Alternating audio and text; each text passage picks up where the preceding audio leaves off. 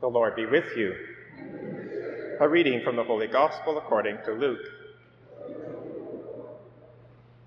Mary set out and went with haste to a Judean town in the hill country, where she entered the house of Zechariah and greeted Elizabeth. When Elizabeth heard Mary's greeting, the child leaped in her womb, and Elizabeth was filled with the Holy Spirit and exclaimed with a loud shout, "Blessed are you among women, and blessed is the fruit of your womb. And why has this happened to me, that the mother of my Lord comes to me? For as soon as I heard the sound of your greeting, the child in my womb leaped for joy. And blessed is she who believed that there would be a fulfillment of what was spoken to her by the Lord." And Mary said, "My soul magnifies the Lord, and my spirit rejoices in God my Savior, for he has looked with favor on the lowliness of his servant. Surely from now on all generations will call me blessed, for the Mighty One has done great things for me, and holy is his name. His mercy is for those who fear him from generation to generation. He has shown strength with his arm. He has scattered the proud in the thoughts of their hearts. He has brought down the powerful from their thrones and lifted up the lowly. He has filled the hungry with good things and sent the rich away empty. He has helped his servant Israel in remembrance of his mercy, according to the promise he made to our fathers, to Abraham and to his descendants forever." And Mary remained with Elizabeth about 3 months and then returned to her home. The Gospel of the Lord. We celebrate the great solemnity of the Assumption of the Blessed Virgin Mary into heaven, body and soul at the end of her life. Before I get to the actual feast, though, I'd like to just comment on that Gospel, the Visitation, and how it applies to us, particularly now. Notice what's happening. 2 women are pregnant. Mary, who's a very young teenager, and her older cousin Elizabeth.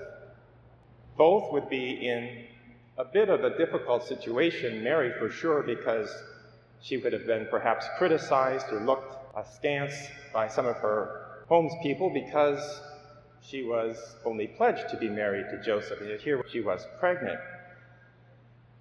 Elizabeth was an older woman. She had been barren up until this point. So notice what Mary does. She goes with haste to her older cousin Elizabeth, first of all to tell the good news of what the angel had disclosed to her, that she bore the Son of God in her womb, but also to help her older cousin Elizabeth. Notice that when the Annunciation happened, when the angel came to Mary, it was the 6th month, referring to Elizabeth's pregnancy. Then it says that Mary stayed for 3 months. So she stayed right to the birth of John the Baptist. Why was that? Because she wanted to be there to help her older cousin. In particular with the birth and all of the labor pains, she wanted to be present. And when she arrives, something wonderful happens. Filled with the Holy Spirit, Elizabeth says, referring to Mary, "Blessed is she who believed that there would be a fulfillment of what was spoken to her by the Lord." Those would be comforting words to hear from her older cousin, affirming what Mary already knew in her heart. So we have these 2 women helping each other through a challenging time. Now, what are we doing here with our family of parishes?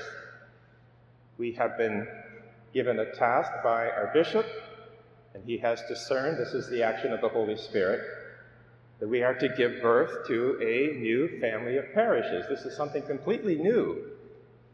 We will be definitely going through some labor pains of our own, and perhaps growing pains as well in the future, because this is so different. And yet it's a wonderful opportunity that's been given to us. So the reason I mention this is that we can learn from these 2 women who really helped each other during this very difficult period. And that's what we're called to do. Just like Elizabeth, to say affirming words to one another. and like the Blessed Virgin Mary, to go with haste to visit our brothers and sisters in these other parishes, because it's all now one family. We're called to do that because we need to comfort one another, to build one another up for the task that we have, which is to give birth to Jesus Christ, more present and visible in our culture at a time of great difficulty for the culture. So we need each other. And these two women really give us a wonderful lesson in how they saw this wonderful opportunity to help each other. Well, now let's move to the actual Feast of the Assumption. One of the difficulties that our separated brothers and sisters have, now I'm talking about non-Catholics, is that particularly for those who are under the impression that it's only through Scripture that God reveals himself, they have difficulty seeing where in Scripture does it say that Mary, the Mother of God, is assumed body and soul into heaven. Now, we have beautiful readings here today that give the answer, because it's right here. And let me begin with the Gospel. Now, this is tricky, but it's very deliberate. What we have by Luke is a deliberate attempt to make a parallel between the Ark of the Covenant in the Old Testament, that's in 2 Samuel, especially when David brings the Ark into the house of God, and the visitation of Mary to her cousin Elizabeth. Luke is linking these two so that we can understand that Mary is the true Ark of the Covenant. I'll just go through some of the parallels, and if you go back and read the Gospel afterwards, you'll see this very clearly.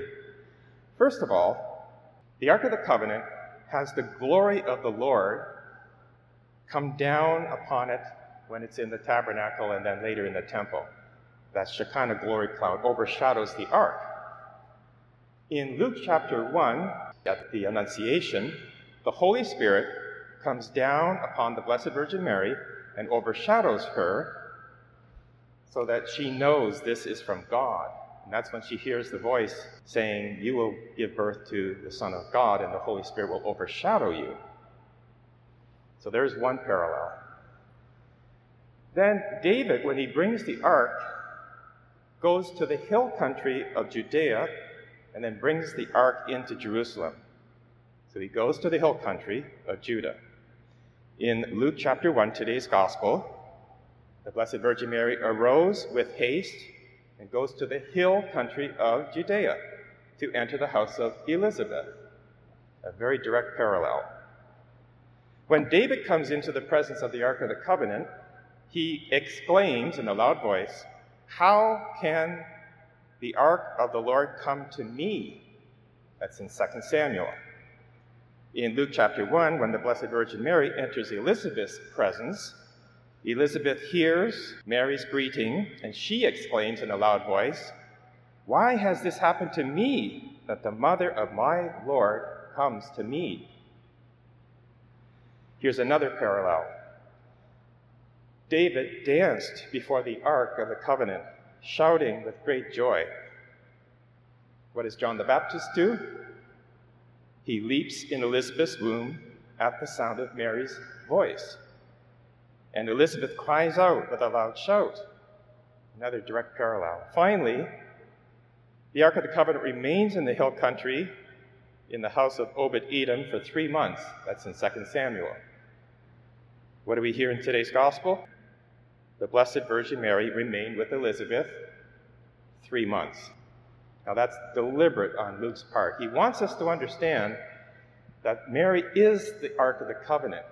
Now remember what happened in the Old Testament. When the Babylonians were coming to destroy the temple, Jeremiah the prophet took the Ark of the Covenant out of the temple and hid it on Mount Nebo. He didn't want it to fall into the hands of the Babylonians. It says in 2 Maccabees, one of the Old Testament books, that it would not be found until the glory cloud of the Lord returned at the time of the Messiah. Well, what happens at the Annunciation? The glory cloud returns and hovers over Mary. Now, the reason this is important is because of the first reading from the book of Revelation. St. John, who wrote the book of Revelation, has a vision of heaven. And the very first thing he says in today's first reading is that in God's temple, the first thing he sees is the Ark of the Covenant. And then the very next verse, he says, there was a woman in heaven, clothed with the sun, the moon under her feet, crown of 12 stars. She was pregnant, about to give birth. So here, St. John links the Ark of the Covenant in heaven directly with Mary. This is Mary in heaven, body and soul. It's right in the scriptures.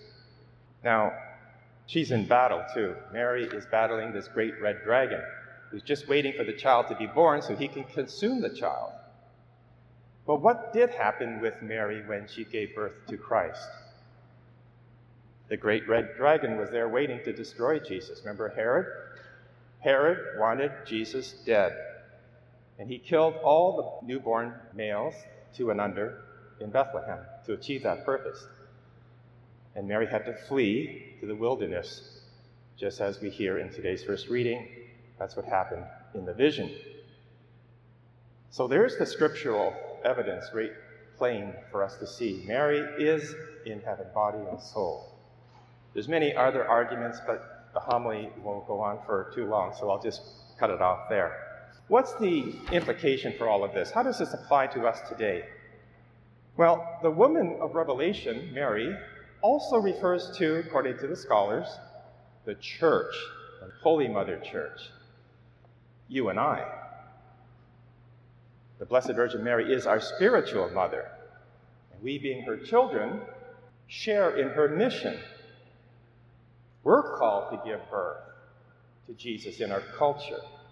That's why I began the homily with referencing our family of parishes. This is our opportunity to give birth to Jesus in a new way. And it's great that we can implore Mary for her prayers. Now, we can do this in many ways, by our thoughts, our words, our actions. Every time we forgive someone who hurt us, we are giving birth to Jesus. Every time we say a kind word, an affirming word, like Elizabeth said to Mary, we're giving birth spiritually to Jesus. And we're in a spiritual battle. We can always say no, just like Mary had that decision to make when the angel came to her at the Annunciation and offered her this proposal. She could have, like the first Eve, said no, but she said yes. She reverses Eve's no. Mary is the new Eve, and she is now in heaven. That gives us hope. That's the other implication. Mary is in heaven praying for us. She's the great warrior queen in heaven, praying for us and the success of our family of parishes. She's praying for us. She's helping us to say yes to God. So that's just some of the implications of our feast. We have great amount to rejoice in. We thank God for all he is doing. Let's make this family of parishes really count, so that people from generations from now will look back on this time and say, this was a transition, and this is what turned things around. And let's affirm one another, hold each other up in prayer, visit one another. Don't say, well, this is my parish, and they're over there in that parish. No. We're all now one family. There may be some growing pains, labor pains. That's fine. God will be with us, and we have the Blessed Virgin Mary praying for us.